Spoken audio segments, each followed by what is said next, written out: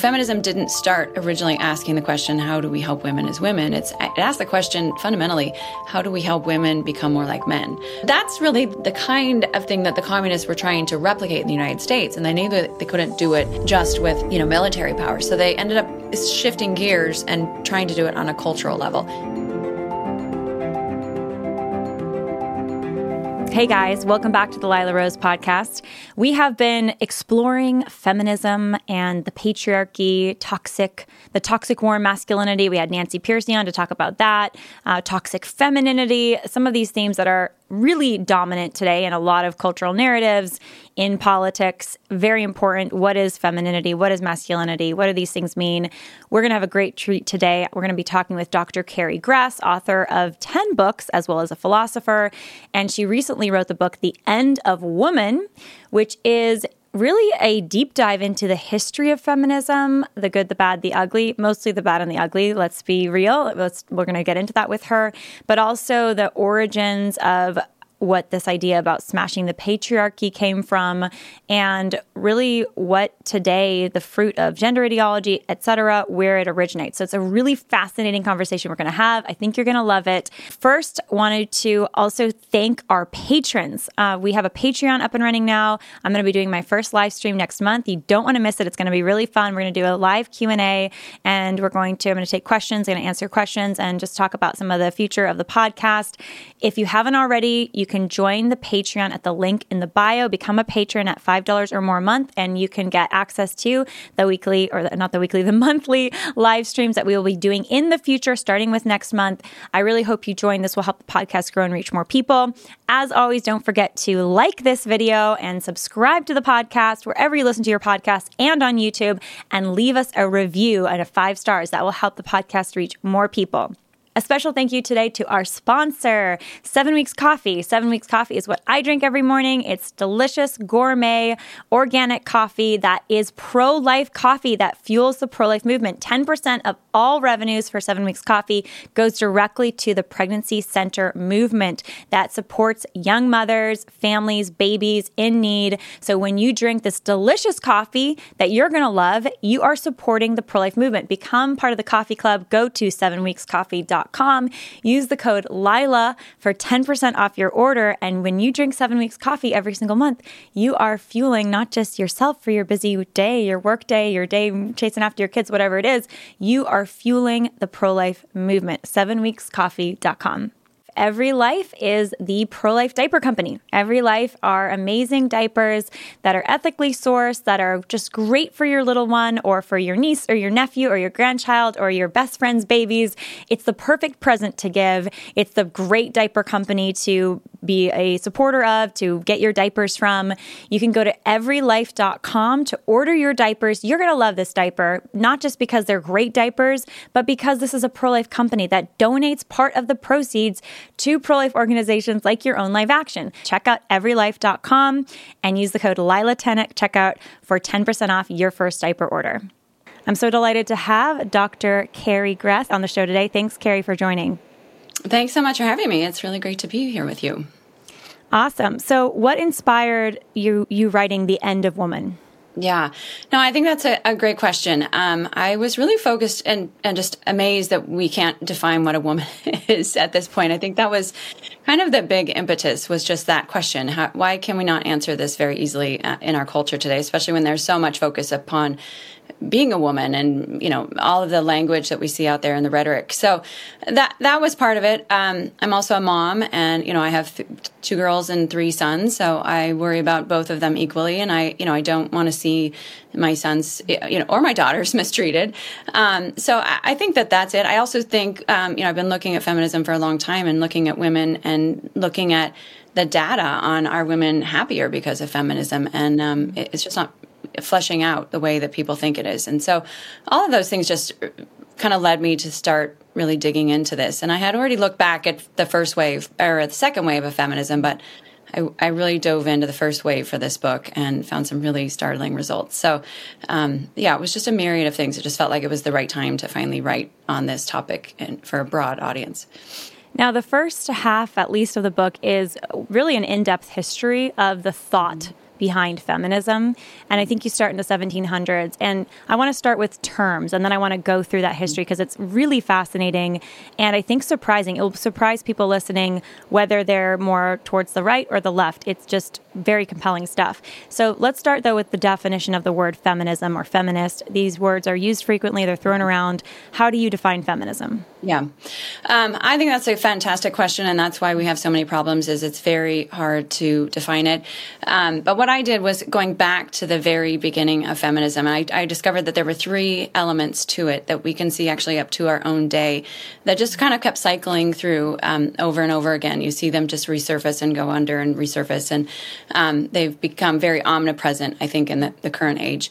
So the three elements that I think belong to feminism, the way to define it is to consider, first of all, the idea of free love. That's always been a part of the movement.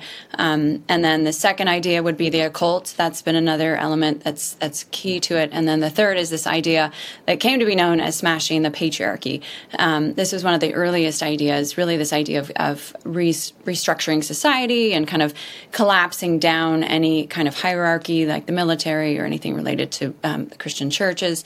And so those are the three sort of cornerstone ideas that then fan out, as I just mentioned. But that's really how I would define it at this point. And I know obviously there are plenty of people that define it differently, but those are the three hallmarks that I've discovered, throughout the movement itself. So how does this fit with, there are many self-identified Christian or Catholic feminists who say, well, we're not looking to smash any men or to, undo morality around sex or to destroy children or marriage. We're looking to uphold the equal dignity of women and their unique contributions and make, any space that's available to men in terms of commerce and business and educational opportunities or civic engagement. We want to make those spaces open to women as much as they are to men, not to force women into the space if they don't want to choose to go there, but to say you're welcome if you choose it. How do you, look at those two? The very negative view of feminism that you just opened with, which I agree, there's definitely a lot of history that fits that, but then this more positive view that some people have today. Yeah. No, I think this is a great question and something that I've really wrestled with for years. I'm a Catholic, and so I know the work of John Paul II has dove into this, and Edith Stein. The hard thing is the fact that feminism has become so nebulous in the minds of so many people. And I think, if there are Christians or Catholics that want to embrace it, then they have to be incredibly specific about exactly what they mean, because this has been part of the problem, is that we sort of have this sense that feminism has been this very benign grandmother who's sort of been guiding women to a better future. And when you start looking at what has really happened, you really actually start seeing that it hasn't been benign at all. And in fact, it's actually been arguably the most deadly ideology in all of the 20th, 21st century.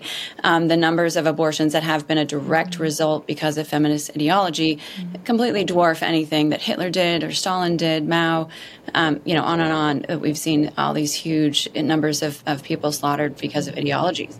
So I think that that's a real thing that people have to consider, is that this isn't just some sort of friendly, loving thing. It's actually been incredibly deadly and dangerous, and has, really been I think you could call it a gateway drug to what we are seeing in the woke culture. Because if feminism hadn't been so effective, we wouldn't have the issues that we're seeing now in the woke ideology as well. So again, I think there's not really much room.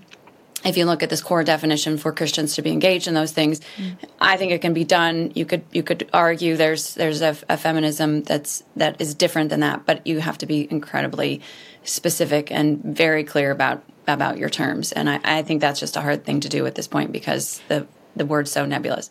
What's the etymology of the word feminist? I think that it didn't start from the very beginning. It actually came from the French and was picked up late in the 1800s, I think.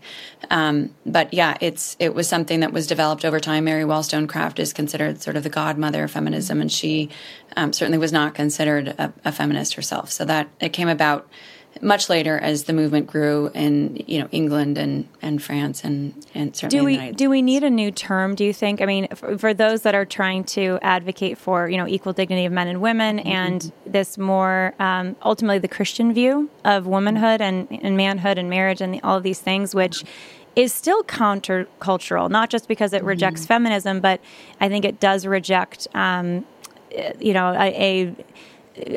maybe a more hyper fundamentalism as well that I think doesn't see the equal dignity of the sexes. And so, kind of sees that women have this like independent moral nature from men and they have these different moral natures and so they need to be treated differently. I think there's a lot of philosophical danger. You can go down a different path. Obviously, I think the most dangerous thing today is the pro-abortion, anti-marriage feminism that you're doing a great job of exposing in your book. But I guess, the question here is what do we do in terms of the language? Because it is such a problem that we have Christians and Catholics who, and I've in the past identified as I'm a pro-life feminist. I wrote an op-ed about 10 years ago, trying to shatter the stereotype that being pro-woman means to be pro-abortion, because it's not, obviously. But it is a problem because feminism today at large, I think, is more rooted in what you started off with, the occult, free love movement, and smashing the patriarchy, attacking men basically, versus goodness and truth about women. Do you have an opinion on that? What maybe Christians and Catholics can do to change the language? Yeah, no, absolutely. I think that's a great question. It's something that I've asked myself because I think, all of us have been that stage. And the one thing that the left has done that's been so amazing and kind of overriding is just they've created this binary that we either think of ourselves as feminists or we are painted as like doormats or, this cult-like, we've got to put on our red robes and our red bonnets, cult-like fertility sort of image. And so I think that that's the hard thing too, because nobody wants to be, Christians don't see themselves in the radical feminist camp, but they also don't feel at home in this other, option. And so I really think there's some threading the needle with just normal women, that can move in this direction. But I would love to if people came up with new language, a new word. It just feels like the word itself is so fraught with damaging ideas that it doesn't have enough. It's not clean enough to really lead people to the right direction. There's just so much room for confusion and people falling into a lot of these ideas. So I think that's a problem. And I think the other thing that's really important for us to point out too is that there's been, feminism didn't start originally asking the question, how do we help women as women? It asked the question fundamentally, how do we help women become more like men? And so this is what we've seen for the last 50 years is just this masculine ideal of womanhood really put on a pedestal and moving away from motherhood, moving away from all of these very, female characterizations that people are uncomfortable with now. So I think that that's something we also have to keep in mind too, that when we're talking about the problems with feminism, that's another key one and another great reason why we need to start embracing something better. But I'm all for a new term. I just haven't come up with one yet. Next book. Before we get into the history of feminism, the common response to critiques of feminism today, it's sort of an eye roll. Your ability to even critique, in the public, square, in the kind of school of ideas, like being able to go and present your ideas and be educated and vote, like all of these things, you didn't have the same way you had post-feminism as a woman. So what's your response to that? The argument that, we have, suffrage, we have economic opportunities, we have even the ability to divorce a husband if there's abuse. I mean, these things, again, I'm not here to pick a side with this question right away. I want to ask, what do you say to that response coming from critics of those that are critiquing feminism? No, I think that's another great question because that's really the response that I think silences women into even thinking about this question. I know it did for me for a long time, was just, you can't even call this into question because you should feel guilty for questioning it because you have these things. I have an advanced degree, I work, all of these things that I get told over and over again that I couldn't have done if it weren't for feminism. And I think that that's kind of the remarkable thing, because you realize on a natural level, these are sort of natural law ideas. These are sort of fundamental things that very easily could have come about without this radical ideology. And I think that they would have. I mean, I think that's something I think about a lot. If there hadn't been the rise of the bad feminism, would there have been the rise of a good feminism that was more about opening up opportunities as opposed to forcing women to be like men, or, the bad version of bad men? Yeah, no, I think it absolutely could have happened. And I think it was happening in many different ways. You're always going to see changes. It's that typical, I have a history degree at my undergraduate, and there was always that classic answer, the rise of the middle class was always the go-to answer. If you didn't know what to say, that was going to be the answer on the question, on the test. But I think that we see that, especially a lot of the changes that happened after the wars and the financial success from that. And I think that plays into it so much, is, the technology that we have, the leisure time that we have, these things changed dramatically in the last 100 years, and women weren't no longer tied to trying to get their laundry done or sewing new clothing for their children. These are things that I don't think we think about, how much has changed, and the opportunities that we have. And I think so many of them would have come about, even degrees, women getting degrees. There's different pockets where you see women getting degrees, throughout history in certain spots and areas. And so I think these things very naturally could have happened. They absolutely did not have to come about because of the ideology that really drove it in so many ways, especially when you start digging into kind of what was underneath them and what was motivating them more specifically. So it's a really interesting comment and I agree with you. I don't think we needed the bad in order to have some of the good. And I think we can make that clear distinction. And, Nancy Pearcey, in her latest book, really credits a lot of the reaction of feminism, not so much to, and credit is the wrong word, it would say more it was a consequence of, technological changes in the workplace. So, men leaving the sort of family farm, the family business, and being separated from the family, not even a 9 to 5. Usually those were like 6 to 8. I mean, those were long, long days in a factory or, away from the home. And then they come home and they're a stranger to the home. And there creates some almost like an animosity between men and women and this sense of separation. And then that kind of got worse when women now said, well, we want to have more connectivity to the public space that we kind of lost because you separated, the business from the home. And then you open, then they wanted, women started to want suffrage. Before, many women didn't even bother because they're like, I'm part of my household. We have a household vote. Right. We're property owners. It's not a big deal. I'm happy.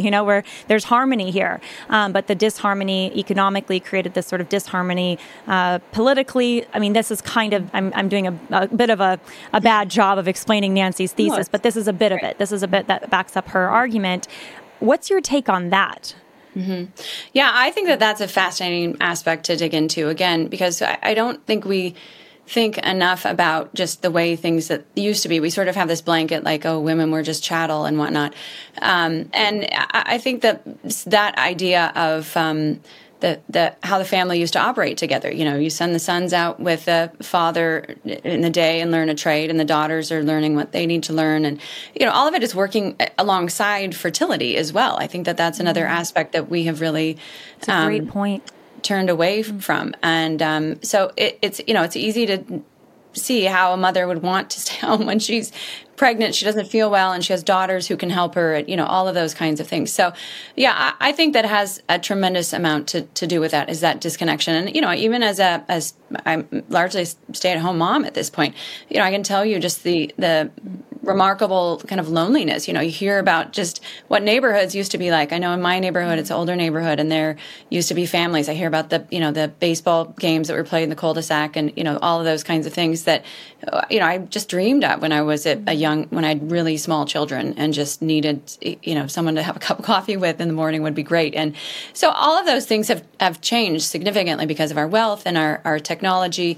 And, I think that goes, into it a lot. But the bigger force that we got from feminism was really this push towards erasing our fertility. And I think that is something that absolutely did not need to happen, that we have certainly the wealth to be able to manage our fertility in ways that we don't need abortion. We don't need these things to allow women to function fundamentally like men. And that's been the big push, I think. I love what you said, too, a bit ago about the idea that the family sort of business was in part based around the woman's fertility and the fertility of the family, because her bringing life into the world, I mean, that was the whole family project, as the next generation.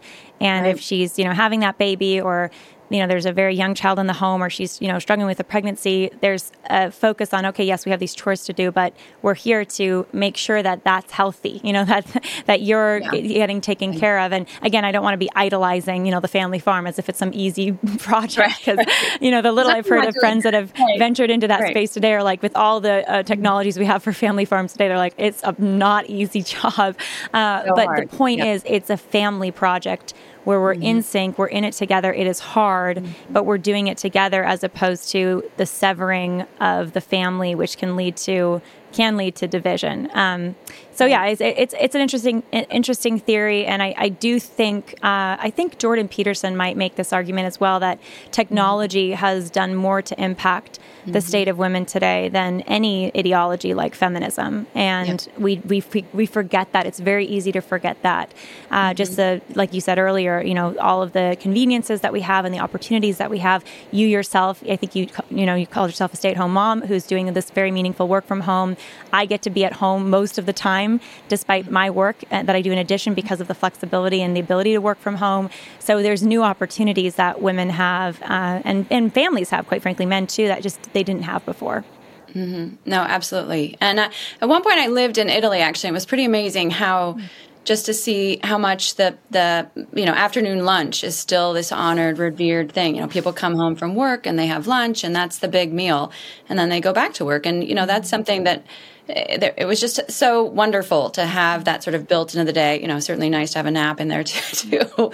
But it's just amazing that these things can sort of still exist and be reminders of the way, what has happened with technology. And obviously not to vilify that. It's been an incredible boon for us in so many ways.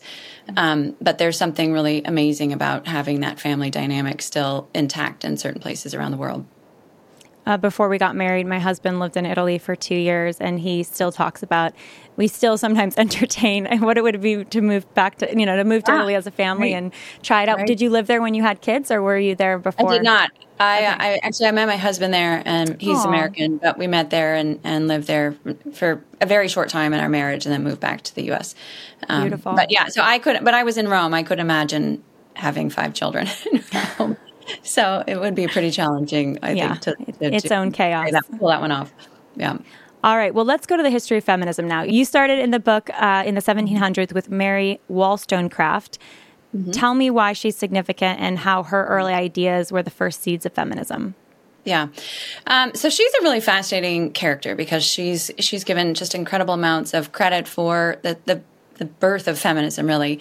But what most people don't realize is how much she was also integrated into the French Revolution and all the revolutionary ideas that were coming to the surface at that stage. She was very influenced by Thomas Paine, who, of course, is known for his part in the U.S. Revolution. He wrote that pamphlet called Common Sense that really, I think, kicked off the revolution or inspired a lot of people. But Thomas Paine ended up just becoming more and more egalitarian in his thinking and was very much involved in the French Revolution. Of course, the French Revolution was incredibly bloody. It was incredibly anti-everything. This is why you had so many people that literally lost their heads through the guillotine, was because it was just trying to tear everything down and start anew. And so Thomas Paine wrote this piece called The Rights of Man, and then he was responding to Edmund Burke, who was had an Englishman who had written about the massacre in France and the revolution, and very specifically. And so she's responding to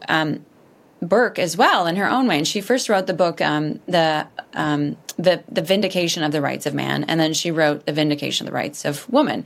And it's the Vindication of the Rights of Woman that when most people read, I know I read it when I was in college and are familiar with, and it's sort of extracted out, as this cause celeb for women. And in it, she makes some lovely arguments. There's not everything about what she says I would take issue with. But I think what really was the problem was that she had embraced this idea of this collapse, of this egalitarianism of making men and women the same. And she also, she's a tragic woman. She had these horrible parents. I mean, awful parents. And they were really her model of marriage. And then she got married. She got pregnant out of wedlock when she lived in Paris and by an American man who they told the embassy she was an American so that she wouldn't be killed. And that saved her life. Well, then she went back to England and she met her husband, and who was William Godwin, and they got pregnant before they got married, and he was actually, curiously, very much against marriage, and was known for being this anarchist. And so they got married largely because she'd already had a child out of wedlock and saw how hard it was for her daughter. And they had the daughter Mary Godwin, who became Mary Godwin Shelley and wrote Frankenstein. So anyway, her big role really was these kernels of ideas of this, what became smashing the patriarchy ultimately. And then she inspired others who really picked up the gauntlet, one of them being her son-in-law, Percy Shelley, whom she obviously never met because she died in childbirth about 10 days after Mary Godwin was born. But yeah, she was really what I think ignited the movement and this idea of, collapsing everything into a kind of equality. And she also looked around her and saw all these women with very hard lives. And she thought, fertility is really the issue. We've got to get around fertility, and men have much better lives. So why don't we try and help women become more like men, was really kind of the push behind a lot of her work. That was a common theme of all the sort of historical analyses you did of these different characters that were behind feminism at different points in history. And, I think you wrote this in your book too. They had these very, very challenging personal lives, largely that, included abuse and, very damaged marriages or lack of marriage, and people, really hurt, painful childhoods. And then you get someone who's really bright and who's typically ambitious or very driven, and they're able to sort of, create this ideology that is their kind of manifesto to explain themselves or explain their own existence to, themselves, as well as how they think the world should be or can be. And you get this sort of mix. You get a mix of some good things, like you said, and then you get some bad things too, out of that brokenness. What were the bad things in what Mary Wollstonecraft wrote? Yeah. Well, I think the biggest thing was, of course, just this idea of collapsing culture, of getting rid of that she really didn't like the church. She didn't like the military. She saw all these things as fundamentally bad. And just even picking up that ethos of the French Revolution, I think is just fundamentally so damaging. And there's actually a really great book written by Yuval Levin, who's also at EPPC, but it's called The Great Debate. And he says, Edmund Burke and Thomas Paine are really the two that ignited what we see in the left and the right today, that Burke represents kind of the arguments of the right, and Thomas Paine represents those on the left. And so she's very much in that Thomas Paine sort of leftist direction, where, which started out as egalitarianism, moved to socialism, and then, of course, exploded as communism.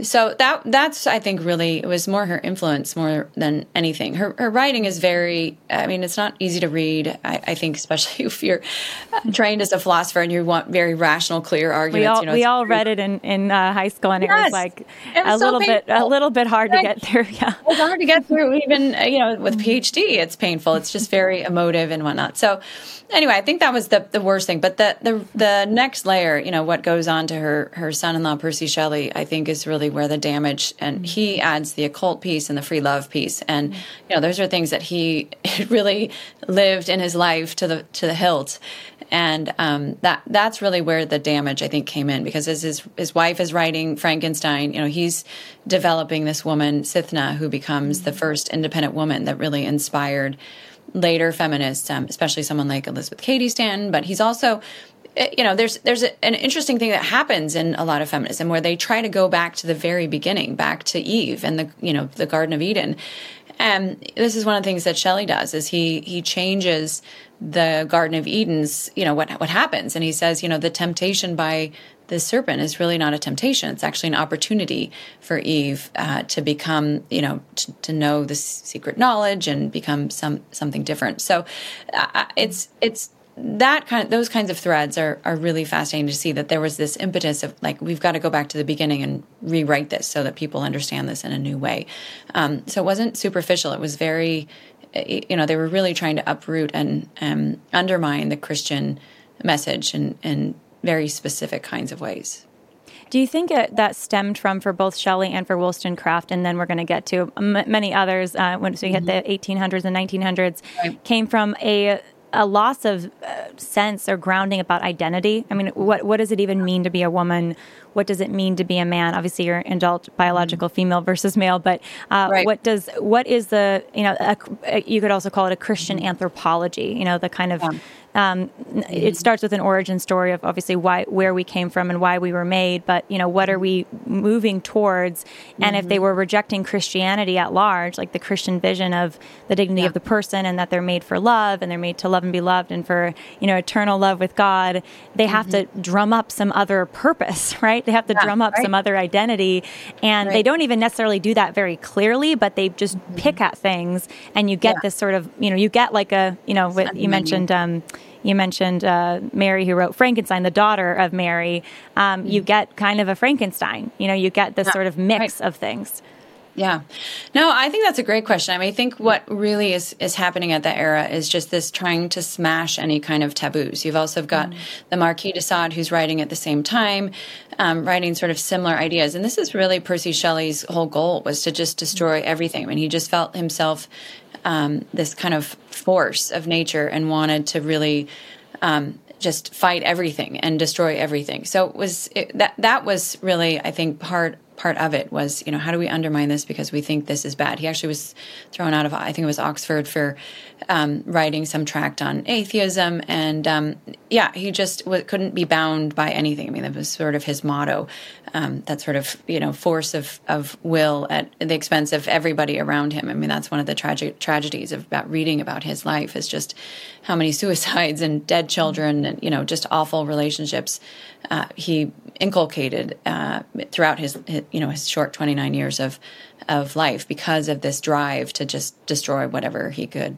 any kind of taboo or convention. He just thought they were all, rotten to the core or corrupting or something like that. And imagination was really how you could measure if someone was moral or not, even though, of course, he had an incredible imagination, was totally immoral. So just totally different terms is what he was focused on. So, I think it is that abandonment, though, for sure, if we could use that language of the Christian anthropology, and really having any kind of understanding of, human flourishing in its own way. He just saw it as, you can sort of do whatever you want. That laissez-faire attitude was what motivated him.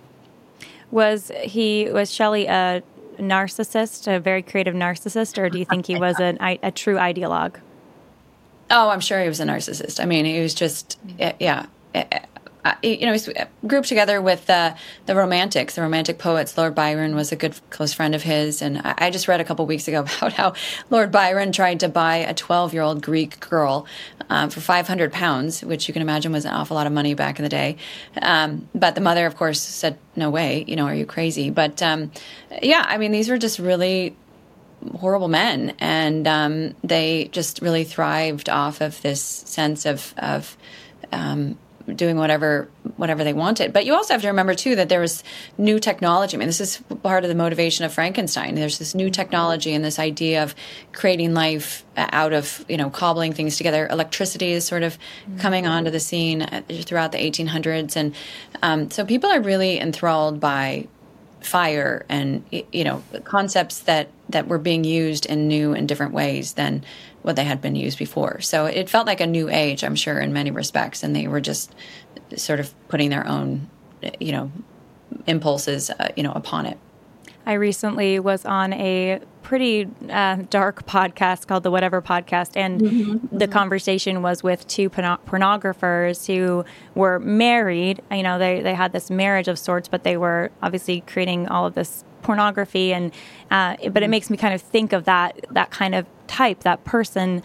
somebody who is just, no rules apply to me. They'll pick a couple rules maybe, but ultimately it's sort of the shock value that helps them continue and perpetuate this sort of licentious lifestyle, because that's effectively how this couple is building, their money and everything else is through the shock value of what they're doing, and obviously the, selling of pornography. But, pornography wasn't distributed the same way as it was, back then as it is today, but there were different kinds of shock value type, ideologies and writing and poetry that had its own audience that was growing, of people that also wanted to buck the system, and that started to build sort of a persona and in a career around some of these people. Yeah. No, you can absolutely see the connections. I mean, the Marquis de Sade is, of course, the father of sadism, and that was sort of those ideas were mingling. We know that Lord Byron had a copy of one of his works, and so anyway, it's really interesting to see sort of these exact patterns. That sort of force of will, and I don't think it was really articulated. All of these ideas were really articulated until Nietzsche articulates them, and that's not really in the book. I didn't want to go too deep into philosophy in the book. I wanted it to be much more readable, something of a page turner instead of an academic tome. But it's just this fascinating pattern of, here's Percy Shelley, but then you see it in Nietzsche, and then you see it in your podcast couple. So it just doesn't go away, and that's, I think, one of the reasons why there's the second to last chapter. I really go into this idea of what's happening with these people, and it's really this what Whittaker Chambers calls the world's second oldest religion. It's that worship of self and of our own will instead of worshiping God, and that's really where the wheels come off, and we see all this decadence and the destruction of culture. And in Percy Shelley's case, you can see it in real time as all of these women are dying or committing suicide, or children are dying from different diseases, part of it because they're traveling at times they ought not to be traveling, and you've got cholera outbreaks and things like that are happening. So it's incredibly sad to just see the fallout of lives lived that way. If I remember it correctly, that was a particularly tragic part of your book, where you talk about Mary, the daughter of Mary Wollstonecraft, Mary Godwin, right? Who kind of married Shelley, or she took up with Shelley, and she lost two of her children, one at, I think, 3 years old and one at 1 or 18 months to disease, because he wanted her to stick around in Rome at one point when there was a disease outbreak. She wanted to leave with the kids. He was selfish. He's like, no, I'm going to stay here. And the children died because of it. Yeah. It's just, more of the consequence of that me-focused life. Yeah, no, absolutely. And it just is very clear that that's, what was going on, and incredibly tragic, too. And I think, one of the things that was interesting about the Mary Shelley's, I think it was a letter that she had written that's expressing all of this just heartbreak, because especially her 3-year-old son, who was the last to survive, and his nickname was, his name was William, and he went by Will Mouse.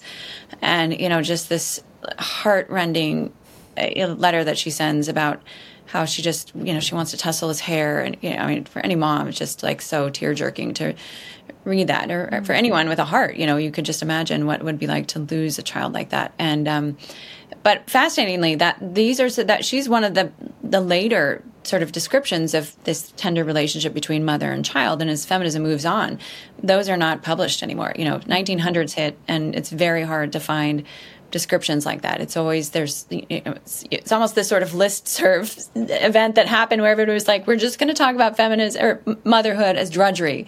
And in the 1900s, so it's much harder to find those kinds of tender testimonies. So that's one of the reasons why I included some of them, because I just thought we don't hear this enough. This, this heartbreak, especially in light of the fact that we don't see our children die from these kinds of diseases the way they did, especially in the 1800s.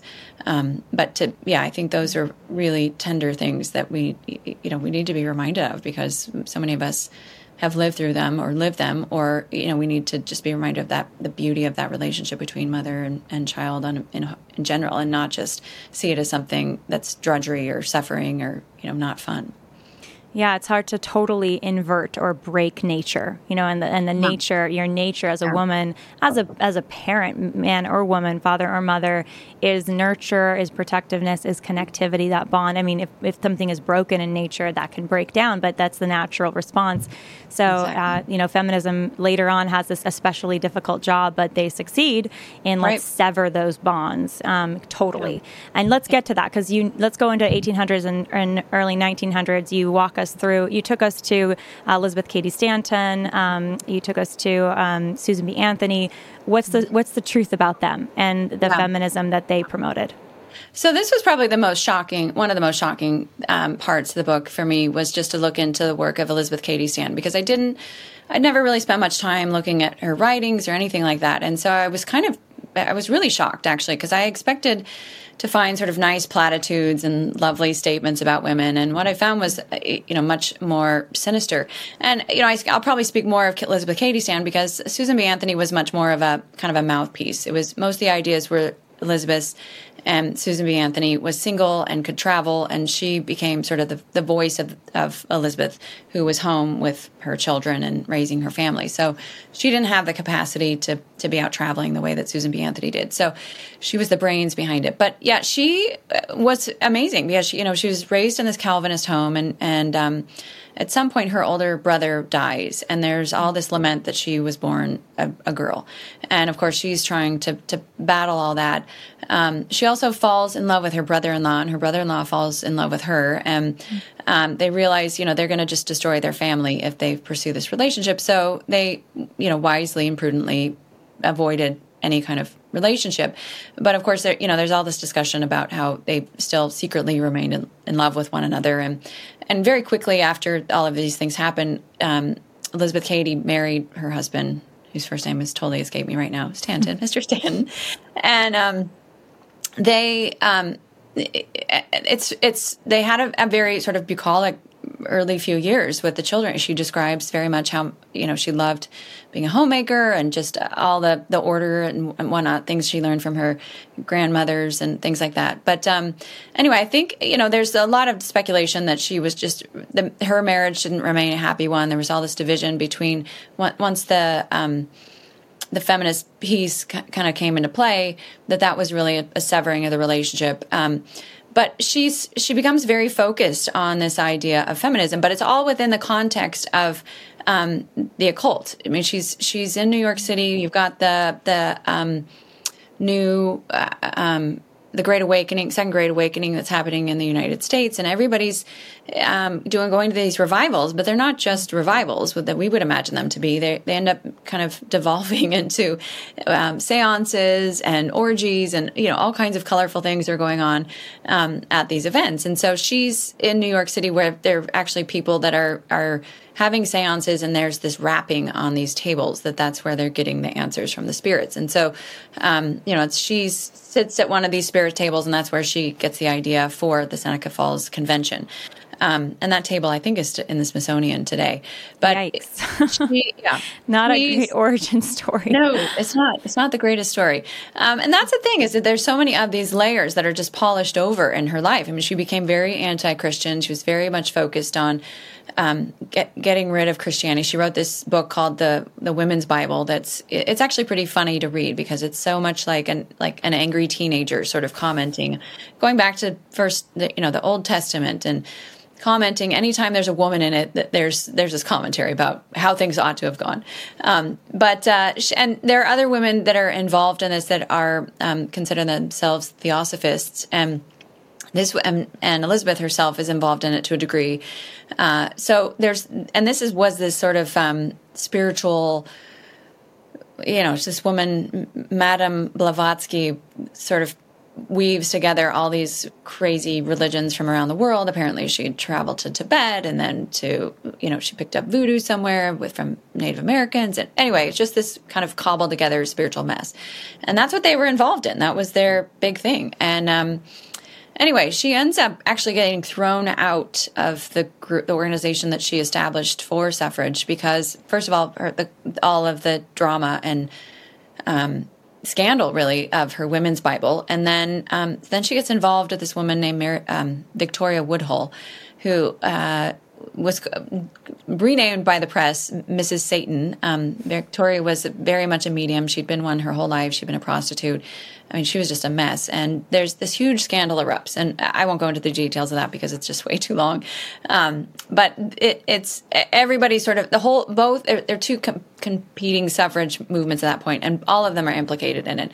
And that just, it really kind of destroyed the movement because of all of the infighting. And, that's why suffrage didn't happen for another 30 years. So anyway, there was a lot of really awful things happening that I don't think, makes it to the museum story. There's a lot of racism, all kinds of things going on. So Elizabeth Cady Stanton, you're sharing, you had a very complicated personal life, and then she's into, basically witchcraft, and she is inspired by that, according to her own story, for Seneca Falls. Seneca Falls is this, it's called the first real meeting, where they gathered a lot of abolitionist women, right, who were kind of left out of abolitionist meetings because they were women, to now get together and not just call for abolition, which was great, but to also say women need more opportunity in civic life. Am I understanding that correctly? Yeah, no, I think that's a really great articulation of it, because, and it's interesting to see how at that point, this is after the Civil War, so they're kind of working on top, piggybacking on the ideas that came from abolition, and then we can see that again later on with the civil rights movement. Feminism sort of gloms onto that, so you see sort of these patterns emerging in that respect as well. But yeah, I think that's a great way to put it, is that was something that she sort of threw herself into, because she really saw again that there was this double standard for men and women, and she wanted to rectify that in many respects. And so it's that's really the motivation for it. For sure. What seems so tragic to me is it didn't have to go the dark way, in the sense of you could have had a Seneca Falls without the occult. You could have had a Seneca Falls without. Now the argument by some sort of in the very fundamentalist world would say, no, it's impossible to sort of have women in civic life equal to men without all of these evil things, because women's nature is more evil than men. They're more, they were deceived first by the serpent. This is their interpretation of Genesis.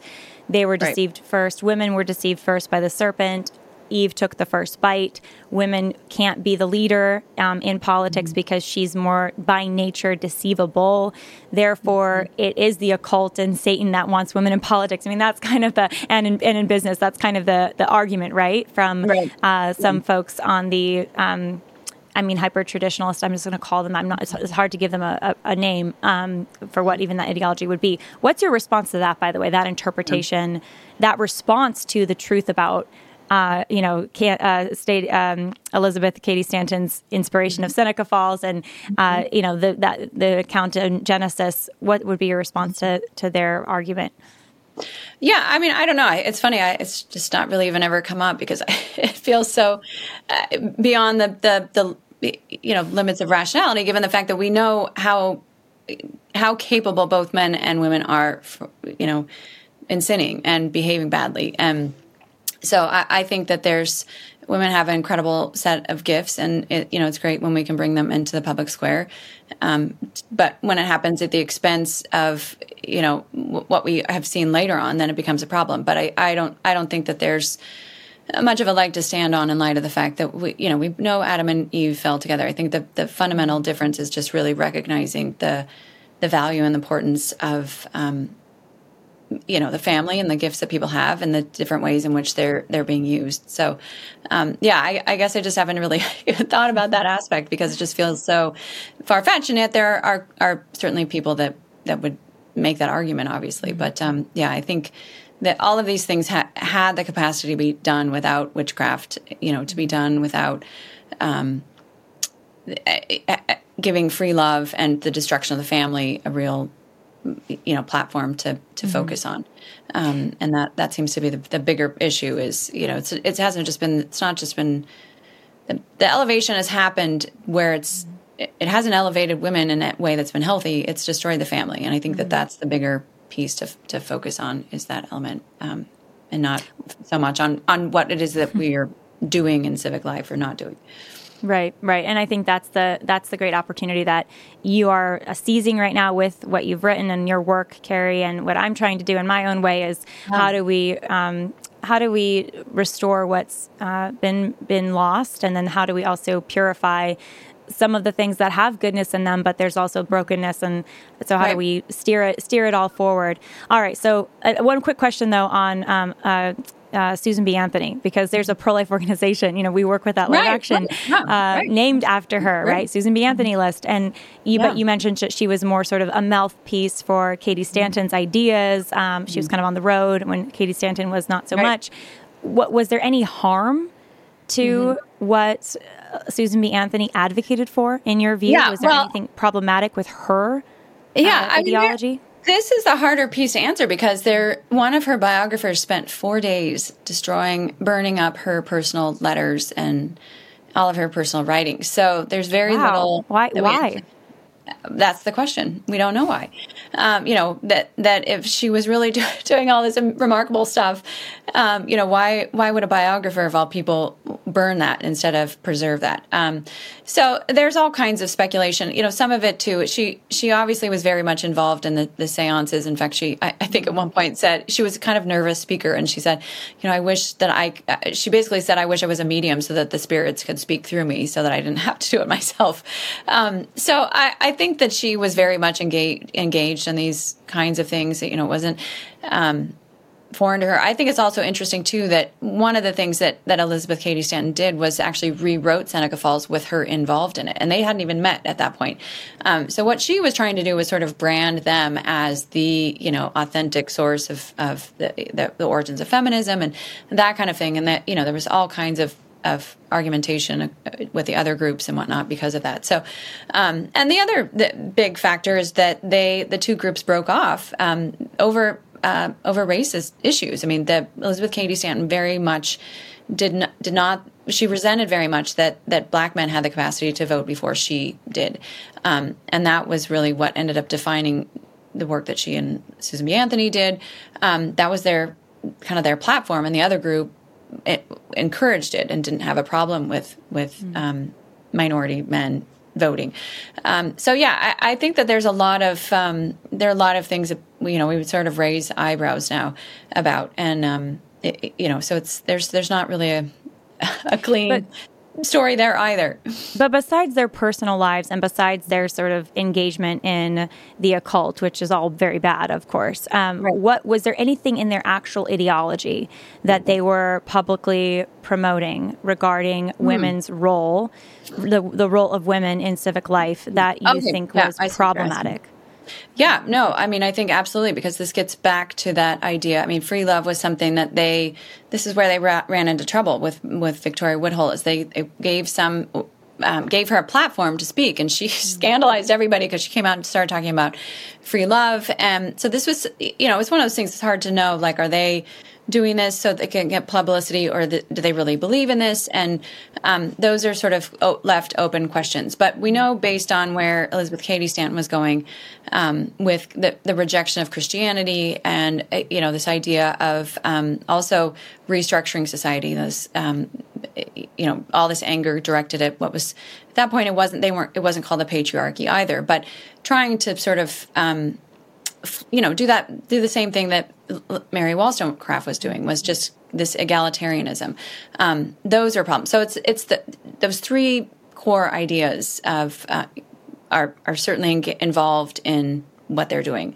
But so Katie Stanton damage. But to understand too clearly, because the legacy of Susan B. Anthony, the whole, again, back to the pro-life organization named after her, is that she was pro-life, and actually many of these sort of feminist forebears. I'm talking about this the suffragette movement, the early suffragette movement, not the second wave feminists, because they were very pro-abortion and very off the reservation. But some of these early feminists, were pro-life, that they were actually pro-family.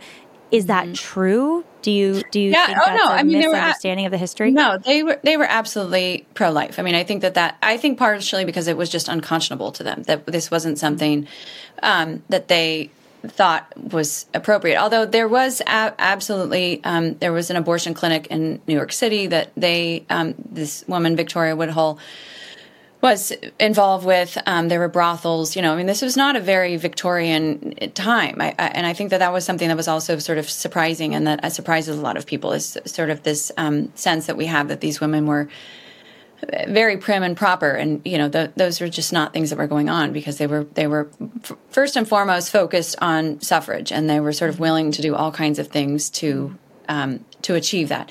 But yeah, the abortion issue is something that they were, of course, it wouldn't even be something that they would, could conscionably promote in any way. So yeah, I think there are certainly things that came about in the second wave that they would not agree with. So it sounds like your criticism was that they basically platformed and partnered with people, and they were involved in the occult themselves, which is very, very problematic. But in addition to that, and that was kind of in vogue at the time, it was part of the Second Great Awakening. It was not just women doing it, but men doing it. It was this en vogue thing to do. Kind of like today's tarot card reading, or in like Urban Outfitters, and like, what the heck, right? But this is what it's en vogue for kids today. It's very, very tragic. But I think your criticism is really centered around the lack of sort of maybe philosophical purity, where they were inviting in like Victoria Woodhull, and they're inviting in some of these folks that are already dabbling with or straight up promoting the free love movement. Ultimately, they're going to lead right into Margaret Sanger and the pro anti-fertility, let's call it, anti-child movement. And so because they didn't have a strong foundation philosophically, all they knew is we are not being treated well in civic life. And then they were very intelligent, so they kind of had their own ideology that they spun up around that. But they lacked this philosophical grounding. It was very easy for the free love ideas, some of the more hyper occult stuff, to take its root and say, oh, this is, women's suffrage. Oh, that's a good idea. But now I'm going to hijack. I mean, this is Sue Ellen Browder's argument in her book, Subverted, How I Helped the Sexual Revolution Hijack the Women's Movement, that basically these other ideologies found a nest in some of the good aspects of early feminism, and the early feminists weren't wise enough, quite frankly, and strong enough to keep it out, and some of them even accepted it, and then it became this, terrible thing that it is today. Yeah, I don't know if that's the case, because a lot of the ideas originated more from the philosophy than the other way around. The suffrage movement ended up becoming sort of a platform for them, but we don't see it change dramatically. In fact, it just keeps getting worse and worse. So I think it goes back to Shelley and this idea of the independent woman, and this idea of how do we make women like men. I mean, these are the kind of fundamental questions that they're asking.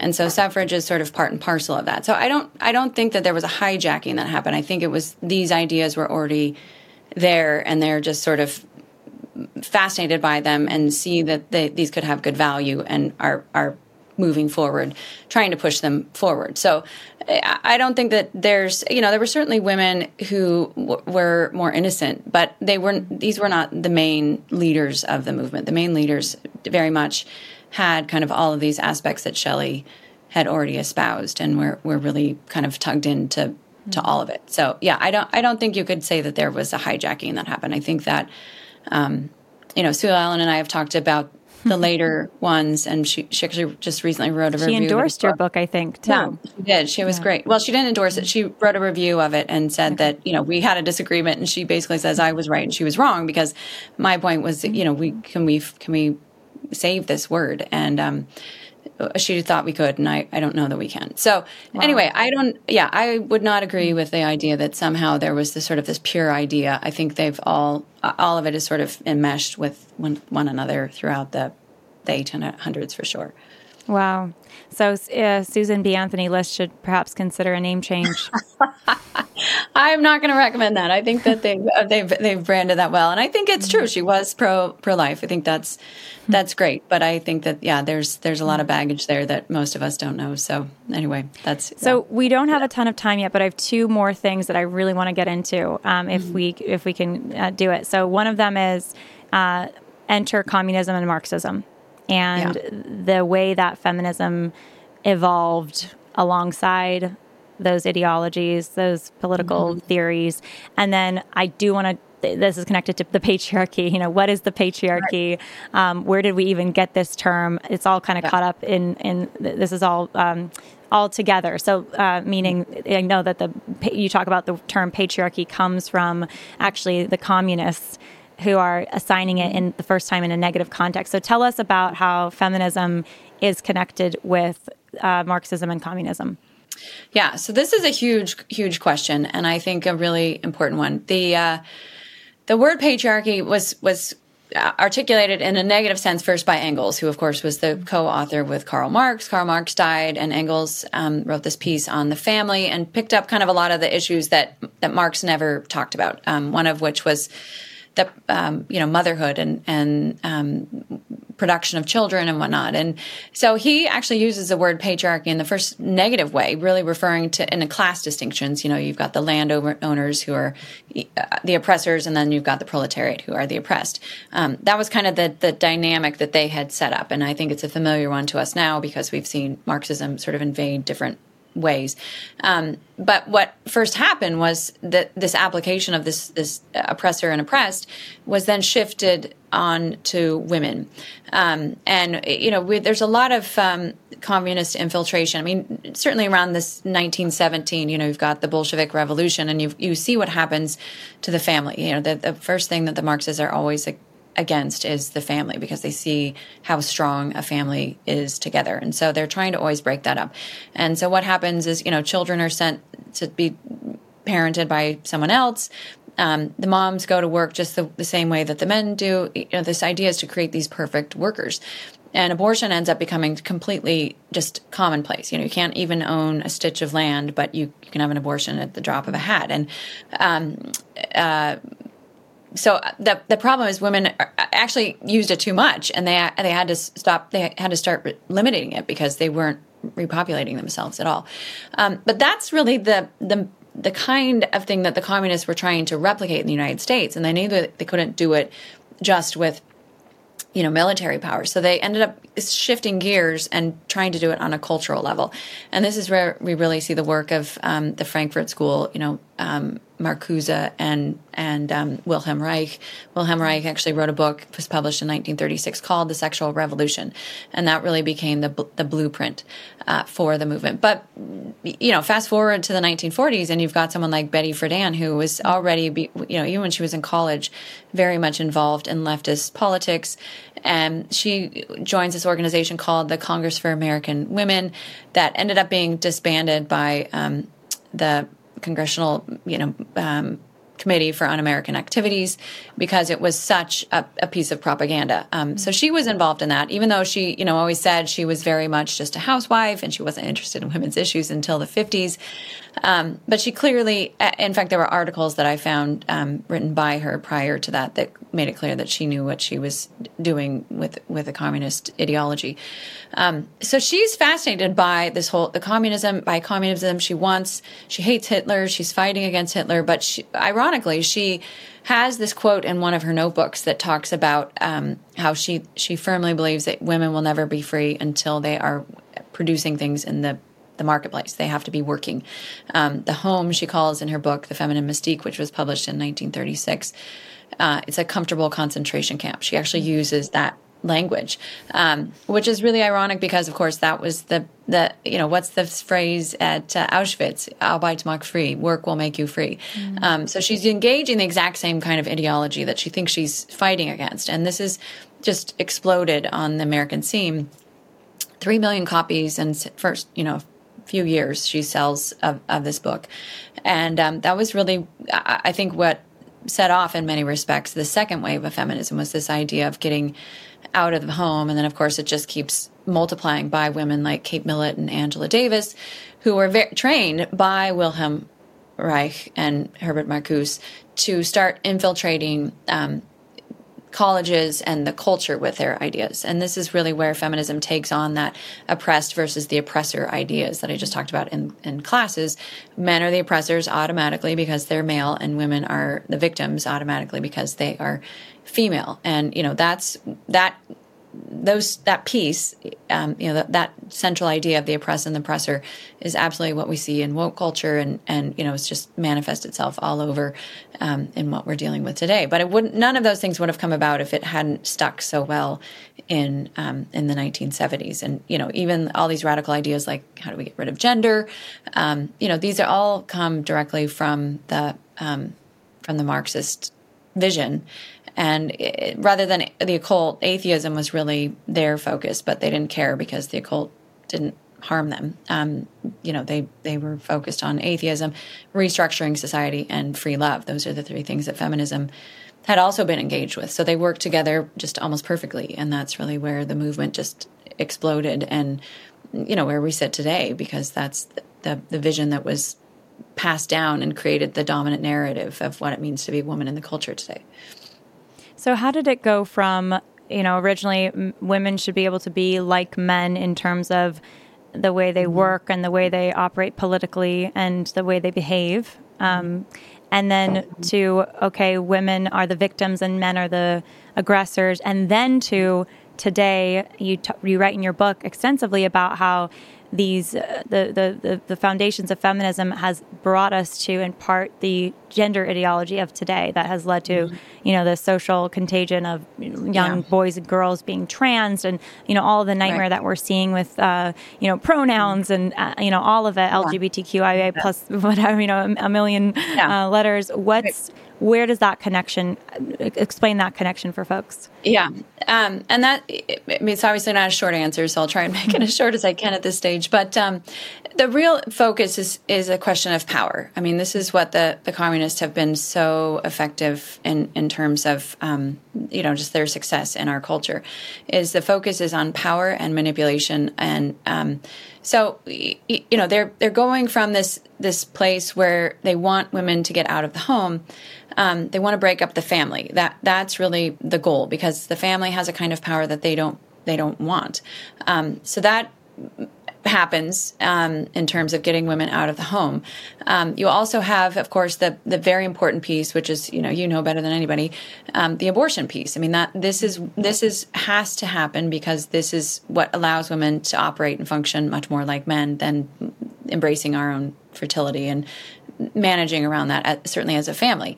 So those things happen. But in the midst of all of that, you also have this ideal that, Gloria Steinem talked about, all kinds of feminist women spoke about very openly, of just getting rid of gender altogether and getting rid of men altogether. I mean, this is the idea of smashing the patriarchy. There are oppressors.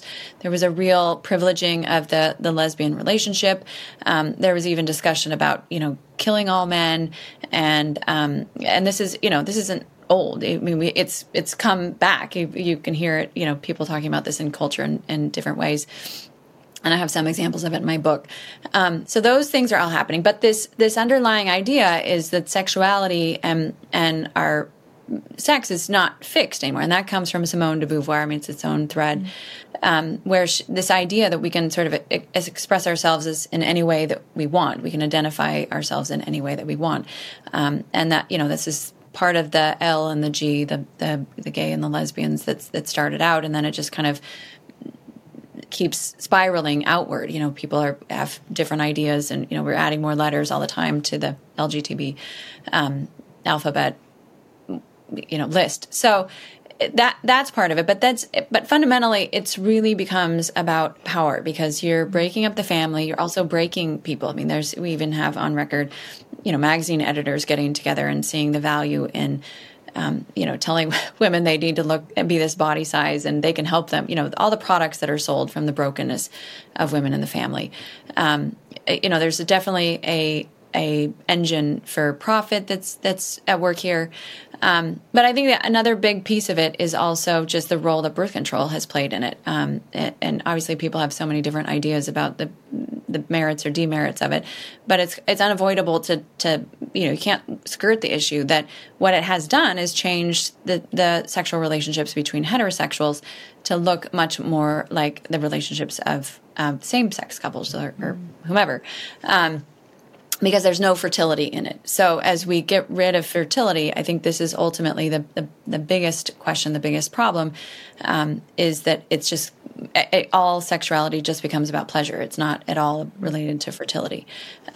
So these are the kind of the steps that have led us to this place where we actually don't see a distinction between same-sex marriages and our own marriages, whereas, you go back 50 years and people are still sort of scratching their heads about it because they see the important role that fertility plays into it. And this is also why, we can't define what a woman is, because we have so detached it from our own fertility that those things feel, antiquated or sort of unimportant. But we can see, we know that a woman's fertility isn't, being a mother isn't just about being a biological mother. It's also psychologically and spiritually. Those are really important roles that women have always played throughout history. And, we see as more and more women are not having children, what's happening? Well, we're finding surrogates. We have pets that have become children. People actually use that language of pet parents. So that desire to still mother hasn't gone away, which I think in a certain respect is incredibly hopeful. We haven't fundamentally changed women the way that we think that we have.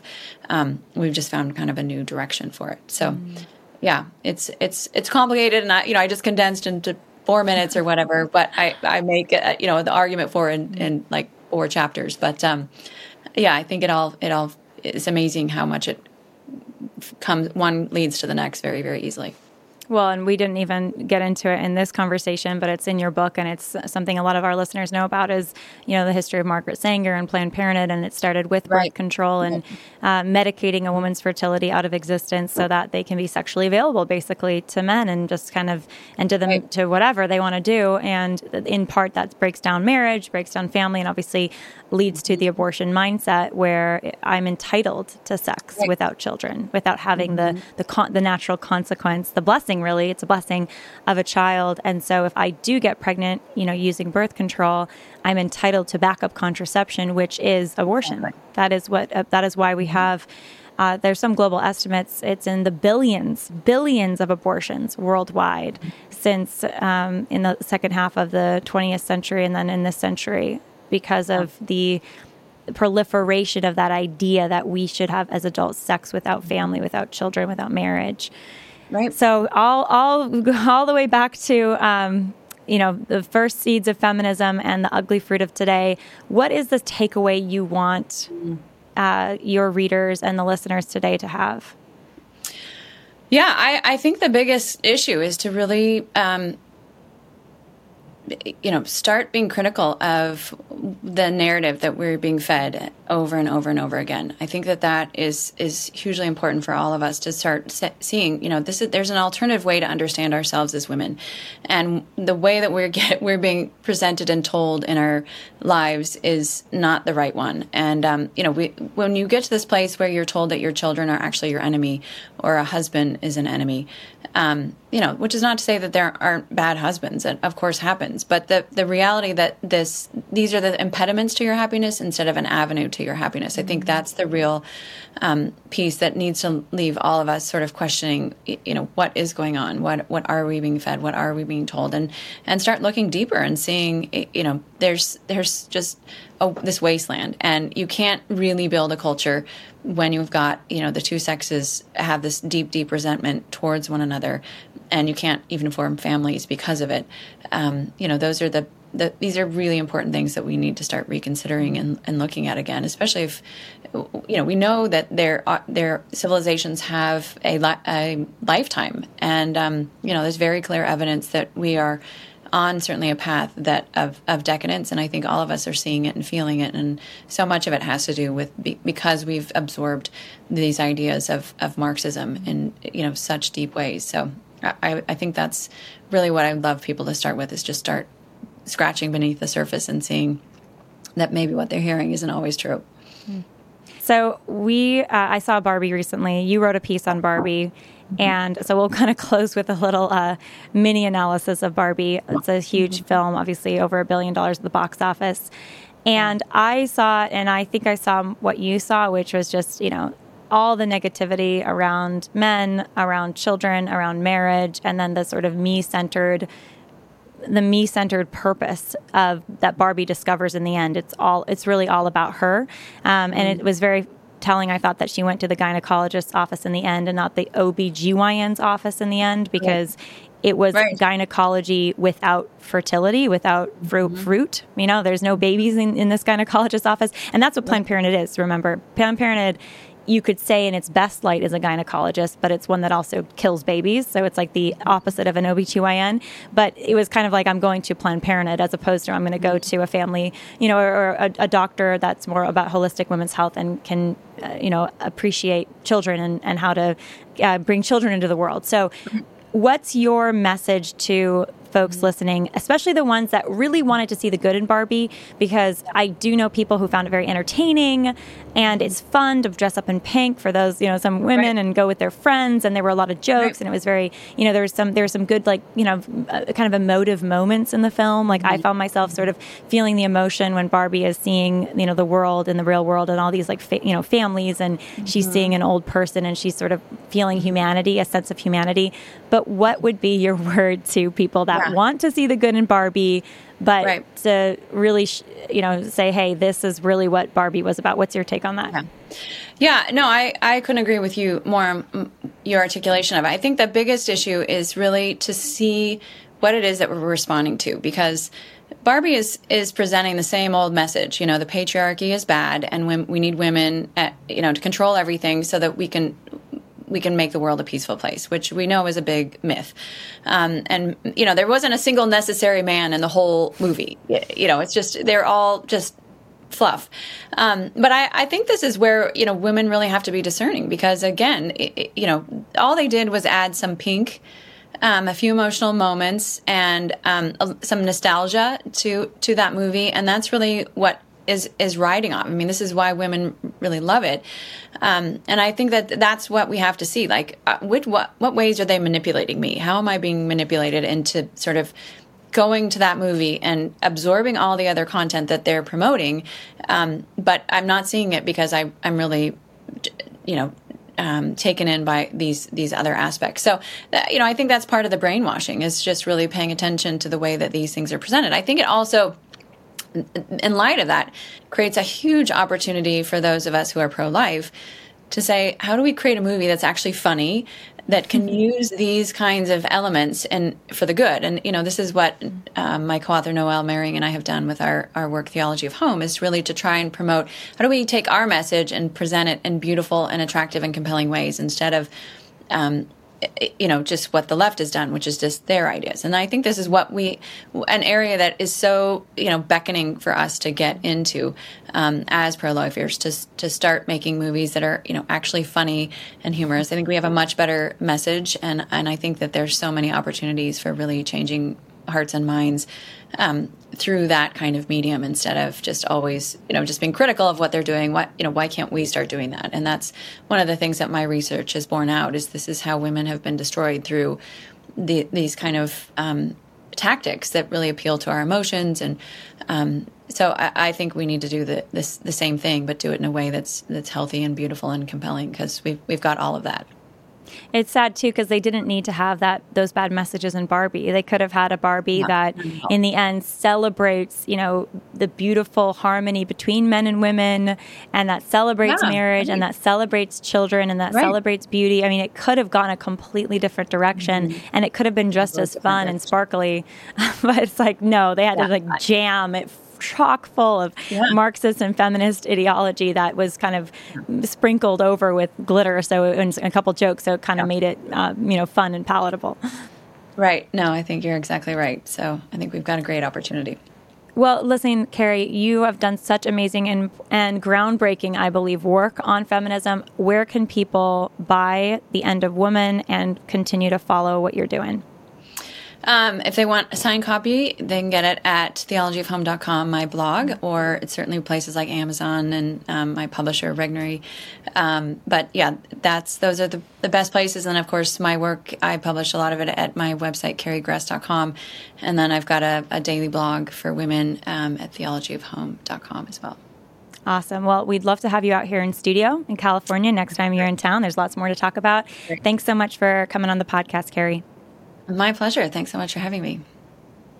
Thanks so much for listening to this episode with Dr. Carrie Gress. I hope you enjoyed it. Please leave the podcast 5 stars. Give us a review if you're listening through podcast. If you're on YouTube, don't forget to subscribe to the Lila Rose podcast on YouTube and become a member of our Patreon. The Patreon is how we reach more people with the podcast, and we've got some exciting stuff we're working on. You can go to our Patreon at the link in the bio, and we're going to be doing a special live stream just for patrons next month. So check out our Patreon, become a member at any amount, and we'd love to see you next month on a special live stream just for patrons.